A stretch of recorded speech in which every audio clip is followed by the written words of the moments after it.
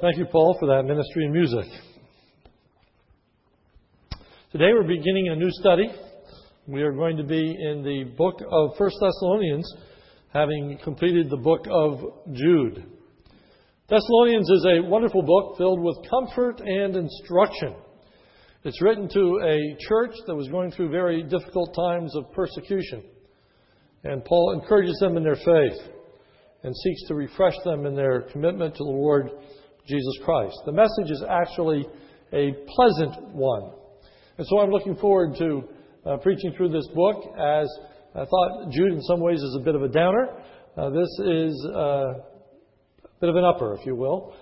This is a lot of nice, pleasant thoughts to think about. In preaching, I always wrestle with a tension between seeing the big picture, as it were, and taking a close-up view in mining the depths of the Word of God. That balance between a good overview and then the significance of looking at the minutiae of every single verse. Just this past June, my wife and I went to Niagara Falls. And I took a number of pictures at Niagara Falls because I really had to get a feel for the falls. I started off by zooming out as wide as I could just to get the overall essence and beauty of especially the Canadian falls.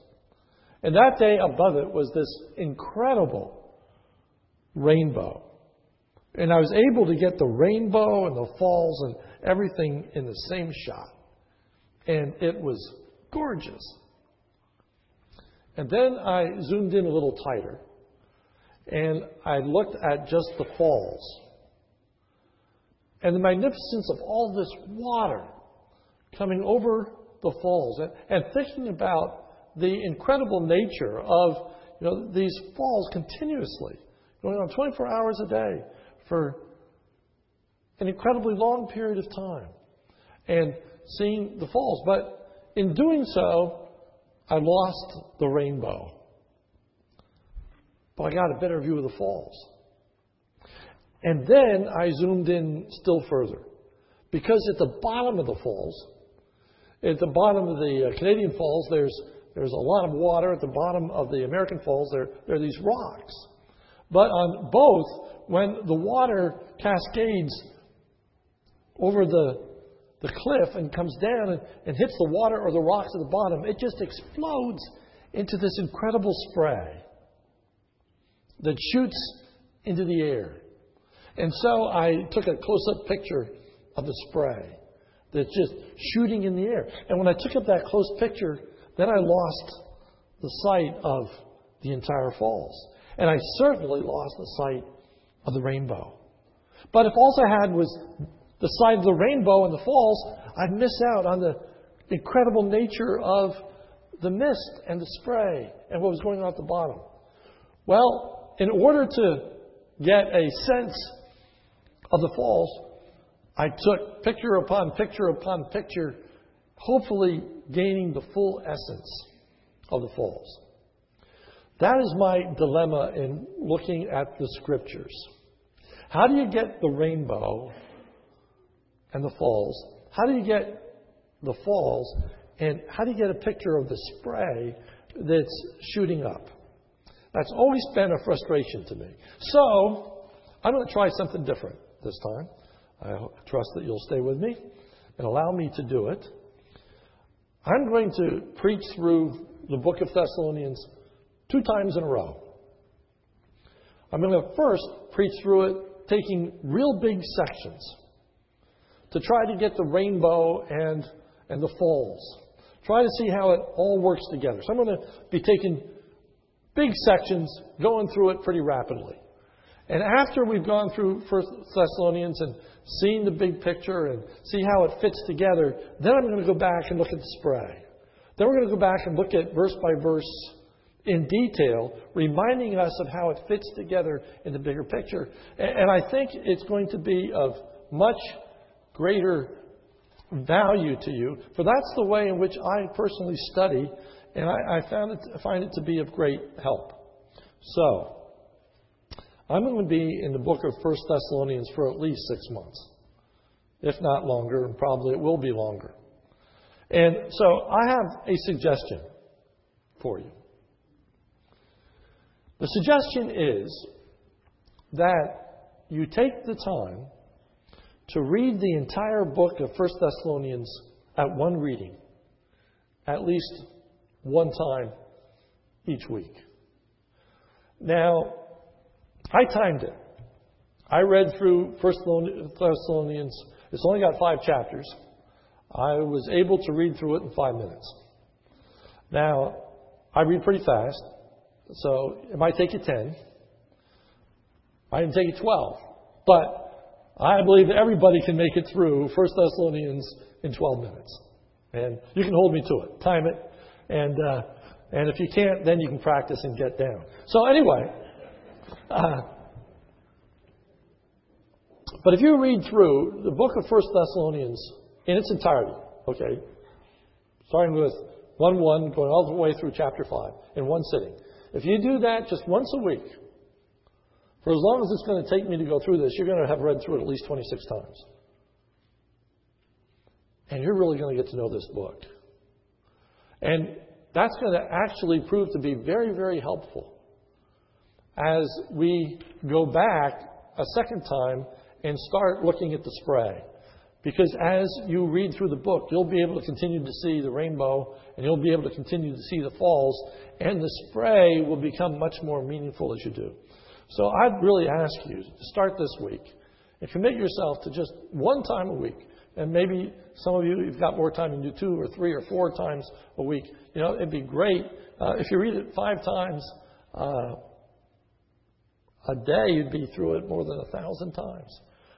It'd be unbelievable, the value in this. So I would encourage you to read through the book in its entirety. It's going to help immensely. Today, we're not even going to look at the rainbow and the falls. We're going to back up even more than that and just tell you a little bit about the falls. Okay, the falls, as I said, they're both American falls and there's a Canadian falls, and you've got to view them from both countries, and you've got to turn your head in order to see the two when you're on the Canadian side. You can't even get them all in one picture. I suppose you could stitch a picture together and do it, but a normal camera, I don't think you could even do it. I guess you get far enough away. Certainly could do it from the heavens, but I digress. The point is, we're going to look at this, and we're going to just start with the background and the occasion for writing. The background and the occasion for writing. Background of the city. Thessalonica was in the first century a large and flourishing city, had a population of over 100,000 people. It was the capital of Macedonia, and it was the most prominent and important city in Macedonia of its day. As the capital of the province, it enjoyed numerous civic and commercial privileges, including the right to mint its own coins. And in 42 BC, it became a free city governed by its own rulers. I'd like you to turn with me to Acts chapter 17 as we look at the establishment of the church. The establishment of the church. To get a feel for why it is that Paul writes what he does to this church, what his concerns are. So we're going to look at the background to the establishment of the church at Thessalonica. And that is in the text that was read to you this morning, starting at Acts chapter 17, verse 1. We begin by looking at the religious background to the converts. There was a large Jewish population present in Thessalonica, Acts 17, verse 1. Now, when they had traveled through Amphipolis and Apollonia, they came to Thessalonica, where there was a synagogue of the Jews. Okay, so there's a synagogue there. And it was to this Jewish population that Paul began to minister in Thessalonica. Verse 2. And according to Paul's custom, he went to them. So Paul, whenever he went to any city, started, if there was a synagogue, started there and meeting with the people. And then he branched out and met with the Gentiles, as in keeping with Romans chapter 1, verse 16, where Paul said, I'm not ashamed of the gospel of Christ, for it's the power of God of salvation to everyone that believes, to the Jew first and also to the Greek. So he went to the Jew first and then he went to the Greek.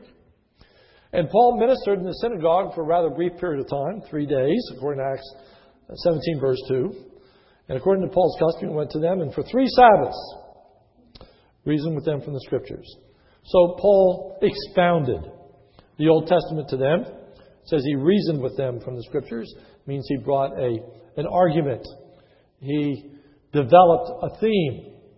He had a purpose and intent in opening up the Old Testament Scriptures. And that is found in verse 3. Paul gave proof from the Word of God that Christ's death and resurrection were in keeping with that which was prophesied in the Old Testament. Verse 3, explaining and giving evidence that the Christ had to suffer and to rise again from the dead. So we went to Old Testament passages to prove, to demonstrate that all can see that the Old Testament spoke of the Christ that would come, his life and his death and his resurrection. And then the focal point of that message was that Jesus was indeed the promised Messiah. Acts 17, verse 3, last statement. This Jesus, whom I am proclaiming to you, is the Christ. So here Paul is preaching Jesus Christ in a synagogue, proving from the Old Testament that the things that happened in Jesus' life, death, and resurrection were the very things that the Old Testament said would happen in the life of the Messiah, and that Jesus indeed was the Messiah. The result was quite impressive. Some of the Jews believed, verse 4. And some of them were persuaded and joined Paul and Silas. Then a great many of the Gentiles who were followers of Judaism believed, verse 4. Along with a great multitude of the God-fearing Greeks. Now, this term God-fearing was actually a technical term. These Greeks were known as God-fearers. God-fearers in the New Testament era were Greeks who adopted the Jewish faith and its practices. So these were Gentiles that were converted to Judaism. And these Gentiles that were converted to Judaism, many of them, a multitude it says, turned to the Lord Jesus Christ. So we have some Jews, a whole lot of these Gentiles who had adopted the Jewish faith, and now they're believing in the Lord Jesus Christ, and a number of prominent women, verse 4, and a number of the leading women. So there's a good response in Thessalonica to the gospel of the Lord Jesus Christ. But as a result of so many people coming to faith, a severe persecution broke out.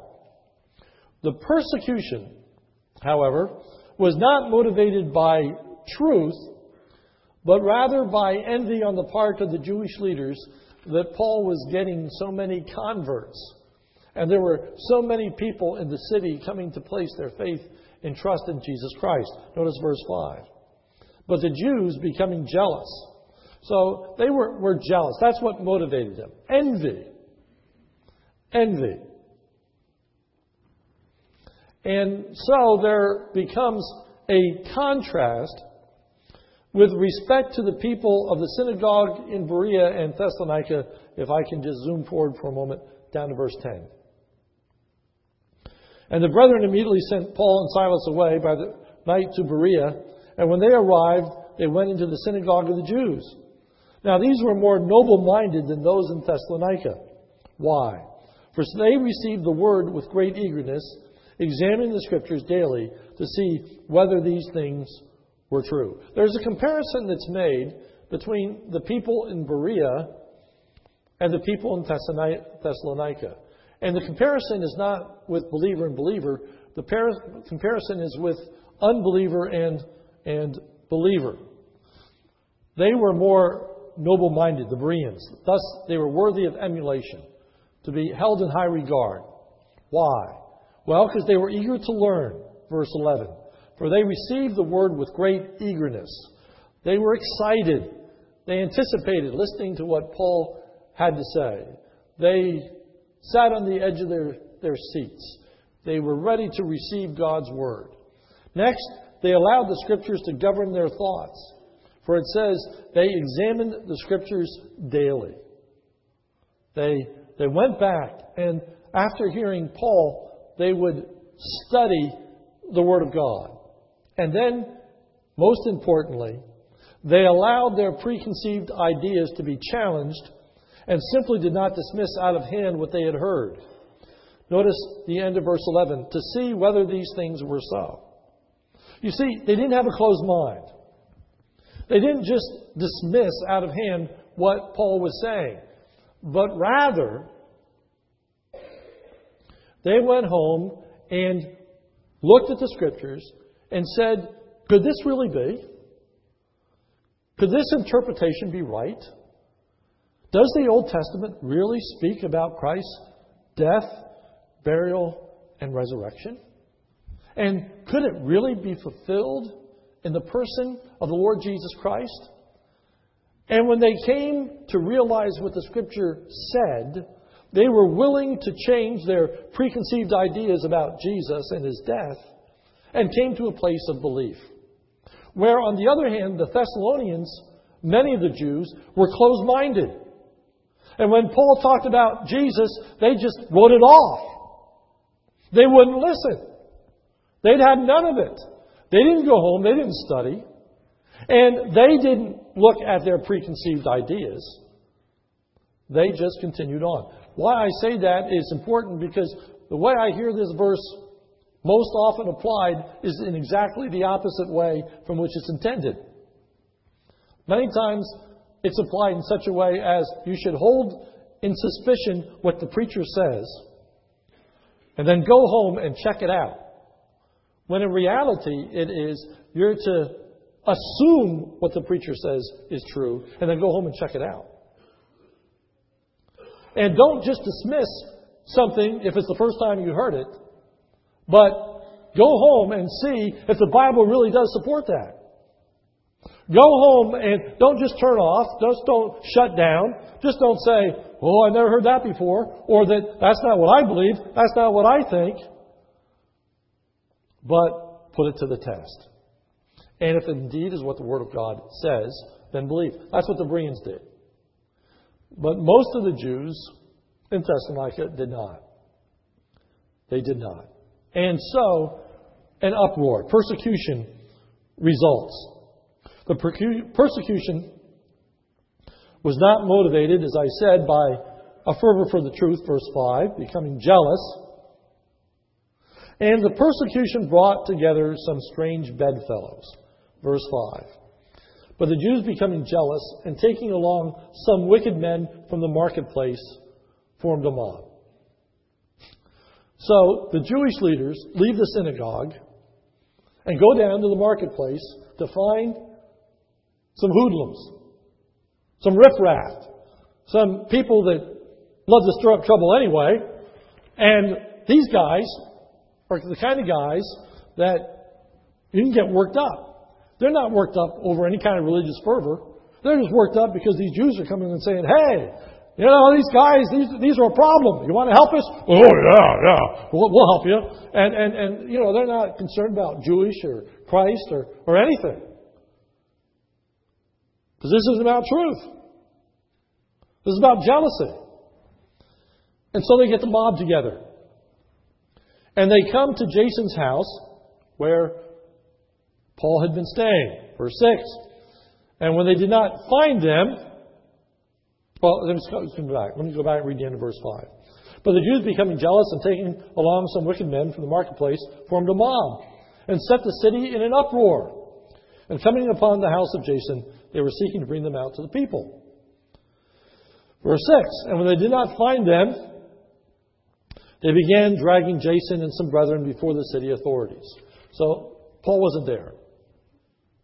So now the attention shifts from Paul to Jason, who's in the house that they stayed, and some of the other believers.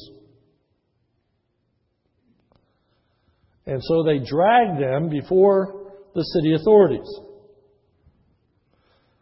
Verse 7. And Jason has welcomed them. That's the accusation that they bring before the authorities. End of verse 6. These men who have upset the world have come here also, and Jason has welcomed them. And they all act contrary to the decrees of Caesar's, saying there is another King Jesus. And they stirred up the crowd and the city authorities who heard these things. So they stirred everybody up. Now, Jason enters into some kind of deal. Verse 9. And when they received a pledge from Jason and the others, they released them. Now, what this pledge is, I don't know. The pledge is some kind of security, some kind of bond, if you will, for their release. And they're let go. Now, what the nature of the agreement was, we're not told. Was it that they wouldn't preach the gospel any longer? Was it that they would be silent? What deal was entered into isn't known. But we do have verse 10, which is interesting. For it says in verse 10, and the brethren immediately sent Paul and Silas away by night. Now, in a cursory reading, it's easy to see that as saying they were protecting Paul and getting him out of the city, which they were. But the fact that the text says, and the brethren immediately upon the release, I kind of think that was part of the deal. That Jason, who had been housing Paul, would get him out of his house. And it was a deal that Jason was ready to make because it was to Paul's benefit. And get him out of this persecution. But anyway, Paul in the middle of the night is hustled out of Thessalonica and goes to Berea. Now, thus ends the story of the founding of the church at Thessalonica. But notice the unknown questions that then raises for us. First, how would this pledge that Jason and the others have made affect the spread of the gospel? What was that going to mean for the growth of the church? What were they going to do in the future? Would they be naming the name of Christ? Would they be pulling back? Would they become silent Christians? What would that mean? Big question mark. Secondly, how would Paul's fleeing the city be perceived by the remaining Thessalonian believers? Had he deserted them? Had he shown no care or concern? As soon as things get tough, Paul is out of here? Is that what they're going to think? I mean, he doesn't even get to address them. He doesn't get to all the people together and explain why it is he's leaving. They get out of prison, they come home, and they help him pack and get out of here. So, what's the church going to think when Paul's gone? How would the believing Thessalonians then apply this to their own life? What should they do in light of the persecution? Should they all flee the city? Should they all hightail it out of there like Paul did? Does this become the example of how the believer responds to persecution? How could Paul continue to have a ministry to these individuals that he has left behind? All of those become issues in writing the letter of 1 Thessalonians. So with that background, now I'm going to fly through, emphasis fly, so you probably can't turn to these things, but I'm going to fly through 1 Thessalonians just looking at occasions for writing. Why does Paul write to them?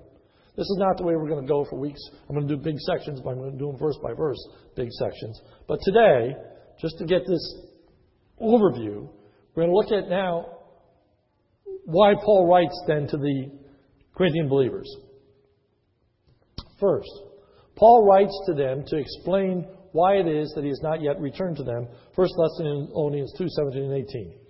But we, brethren, having been bereft of you for a short while, in person, not in spirit, were all the more eager with great desire to see your face. For we wanted to come to you. I, Paul, more than once, and yet Satan thwarted us. So Paul says, I haven't been back yet, but it's not because I didn't want to come. And it's not because I'm disinterested in you. But I wanted to come, and I wanted to come more than once. But Satan made it impossible for that to happen. Application. It's good for us to consider what effect our actions may have on others. One problem that Paul encountered time and time again was the church's view of him for having failed to come when they wanted him to. Paul is repeatedly addressing that issue in book after book. For example, Paul writes to the Romans and says, For God, whom I serve in my spirit in the preaching of the gospel of His Son, is my witness as to how unceasingly I make mention of you in my prayers, always in my prayers, making request, if perhaps now, at last, by the will of God, I may succeed in coming to you. Paul says, I've been praying about this to the Romans. I've been praying that God would let me come. I pray about that night and day. And up until this point, God hasn't given me the freedom to come to you. Paul writes to the Philippians, tells them why he hasn't come yet. It is an habitual problem for Paul, who's out establishing all these churches. And they want him to come back and minister to him. Well, Thessalonica, like Corinth, like Philippi, and like most of the New Testament churches, want to see Paul's face. And want him to minister to them. He can't be in all places at all times. But for Thessalonica, it was a unique issue. Knowing the circumstances under which he left. Why hasn't he come back? Is it because of this persecution we're now facing? Is he afraid? Is he not committed? So Paul has to address that issue. Secondly, Paul had been deeply concerned about how the Thessalonians were bearing up under the persecution they were suffering. 1 Thessalonians 3:5. For this reason, when I could endure it no longer, I also sent to find out about your faith, for fear that the tempter might have tempted you and our labor should be in vain. Paul said, after I left, I was incredibly concerned that my labor would have been in vain. The preaching of the gospel would have petered out. That when this persecution came and I was gone, and Jason had made this pledge that the gospel would fall off the face of the map, and that the Thessalonian believers would sell out and compromise and not stand firm for the things of God. So Paul is pulling out his hair, wondering what's going on back there. So the third occasion for writing is for Paul to dispatch Timothy to the Thessalonians and see how they're doing. 1 Thessalonians 3:1. Therefore, when we could endure it no longer, we thought it best to be left behind at Athens alone, and we sent Timothy, our brother and God's fellow worker in the gospel of Christ. So he sends Timothy to find out how they're doing, because Paul can't leave.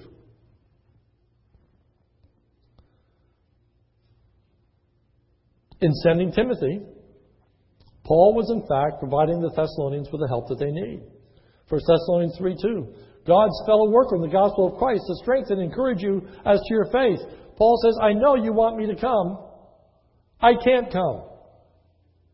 And interestingly enough, not because he's in prison, but because he's ministering in Athens. He said, I just can't come now. But I'll send you Timothy, and he'll teach you, and he'll instruct you, and he'll help you. So Paul writes to provide the Thessalonians with further instruction that is needed before he comes. It would appear that the Thessalonians were beginning to question their salvation and God's love for them in light of the persecution they were undergoing. Even further, they feared that the deaths that they were undergoing was a sign of God's disapproval of their newfound faith. Turn with me, if you would, to 1 Thessalonians chapter 1. For this is how the book opens.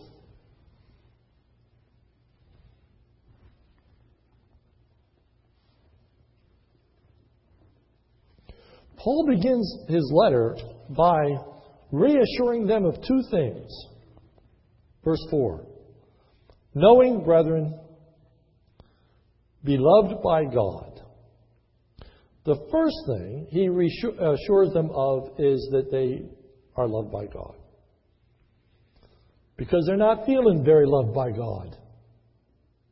Because they're being persecuted. Because they're going through all kinds of hardships. Some among them are dying. And Paul is unwilling to come. This is a picture of God's love. This is what it's like to be loved of God. And secondly, knowing, brethren, beloved by God, His choice of you, His election of you, that you are prized in God's sight. He loves you. How much does He love you? He chose you. You didn't choose Him, He chose you. To emphasize their acceptance before God. You know, it's one thing for us to volunteer to be on somebody's team. Maybe they don't want us. The Thessalonians didn't volunteer to be on God's team. He chose them. He wanted them. And so Paul says, knowing that you're beloved by God and knowing that you are elect. You say, how did Paul know that they were one of the elect? Well, that's part of the spray. And we'll get there in the weeks to come. That's part of the neat stuff. But, moving on. As part of God's elect, they will experience God's love and be spared from God's wrath. Look at verse 10 of chapter 1. And to wait for His Son from heaven, whom He raised from the dead, that is Jesus, who delivers us from the wrath to come. And that wrath is going to be spared. 1 Thessalonians 5, 9 and 10. For God has not destined us to wrath, but for obtaining salvation through our Lord Jesus Christ. Now, one of the reasons why it's so important to see the rainbow and to see the falls and then look at the spray is because a lot of times when people look at the spray, they miss the falls, they miss the rainbow. And here's a good example of it. 1 Thessalonians 5:9, God has not appointed us to wrath.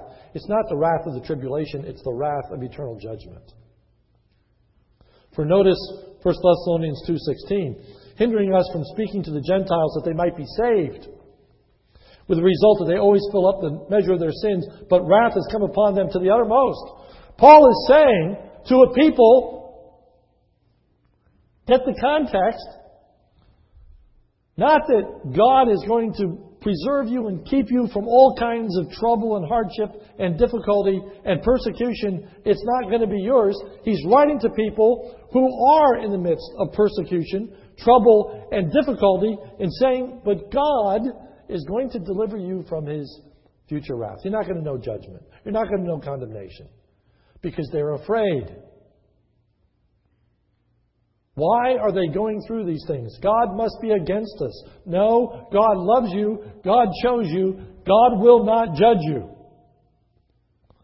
But these people that are persecuting you will be judged.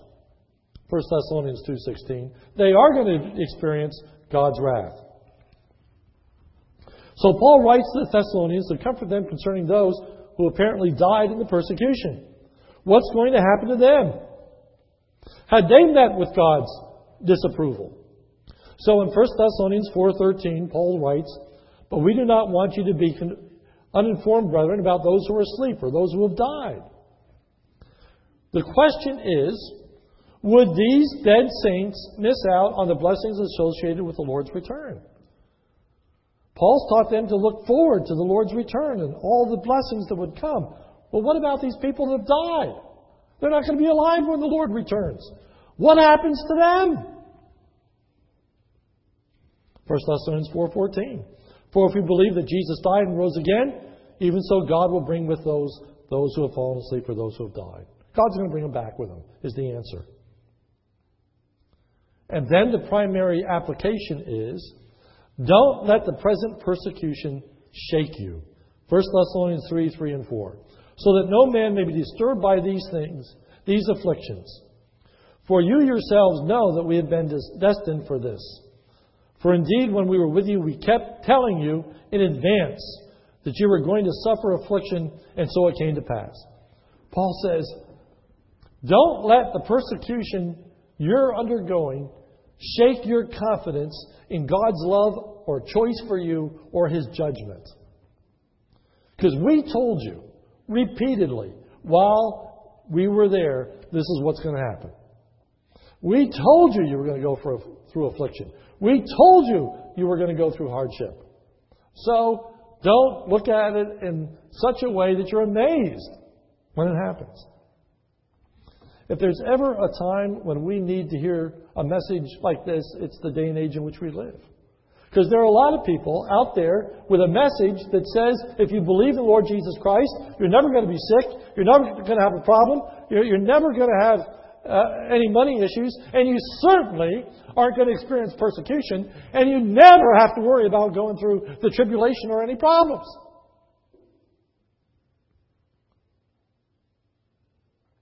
Paul says, that's not what I told you. That's not what I wrote. That's not what I said. And so Paul writes the Thessalonians to say, I told you this was coming. And it's good for us to know what might be coming in our lives so that we aren't shaken, so that we don't question. Does God love us? Does God love us if we get cancer? Does God love us if a loved one dies? Does God love us if we're persecuted? Does God love us if we're bearing the wrath of the evil one? Has God really chosen us if these things are happening in our lives? It's not inconsistent with God's love. It's not inconsistent with God's choosing us. And our great hope is yet a future hope. And that's true of the child of God. Our hope is primarily a future hope, not here and now. And Paul unfolds that in such a beautiful way that it actually strengthens these people in their time of persecution. That's why I want to look at the spray, because we want to be strengthened in that way. We want to feel the spray. We want it to feel and affect our very being, so that we come away encouraged. We come away strengthened. We come away confident in our future hope of the return of the Lord Jesus Christ, of the death and resurrection, and being with Him forever and ever, and the joy of all of that. And then lastly, Paul writes to them to tell them of Timothy's report, which is filled with a lot of great things that I wish I had time to look at this morning, but I don't. So, in conclusion, in this grand introduction, first, we're to learn that trials and difficulties are not signs of God's disapproval or His lack of love for us. Remember, trials, difficulties, hardships are not signs of God's disapproval or His lack of love for us. I wish I had $1 for every time I have heard over the years, why is this happening to me? Because there is this idea that if God loves me and I am faithful to Him, then all is going to be rosy. And I'm telling you ahead of time, some of you are there. Life is not always rosy.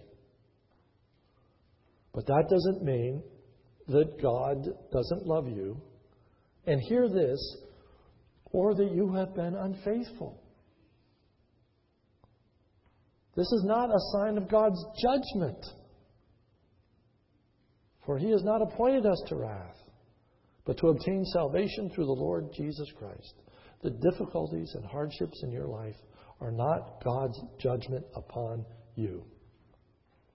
A tremendous and important lesson to learn. Secondly, there is a great hope and encouragement in considering the blessings that we will experience when we're in the presence of God. We've got to move our focus not just on this life, but to see the whole picture, to see the rainbow in association with being in the presence of God. This life is short, 70 years, but eternity is forever and ever. And Paul says that he is renewed day by day while he looks not at the things which are seen, all the hardships and difficulties and troubles he's going through, but the things that are unseen. And he says he is refreshed. I pray that we will be refreshed the more we take our eyes off of the present and see a sovereign God achieving His purposes for all eternity. We learn that God in His grace is able to keep us and cause us to stand even in the midst of our trials and our difficulties. The Thessalonian church is flourishing. Flourishing. And Paul's fears were unfounded. And they're standing strong. So much of their faith is being heard throughout Macedonia. And we'll look at those passages. God can give us the victory through the Lord Jesus Christ. And then lastly, those who oppose God will ultimately and finally and completely fall.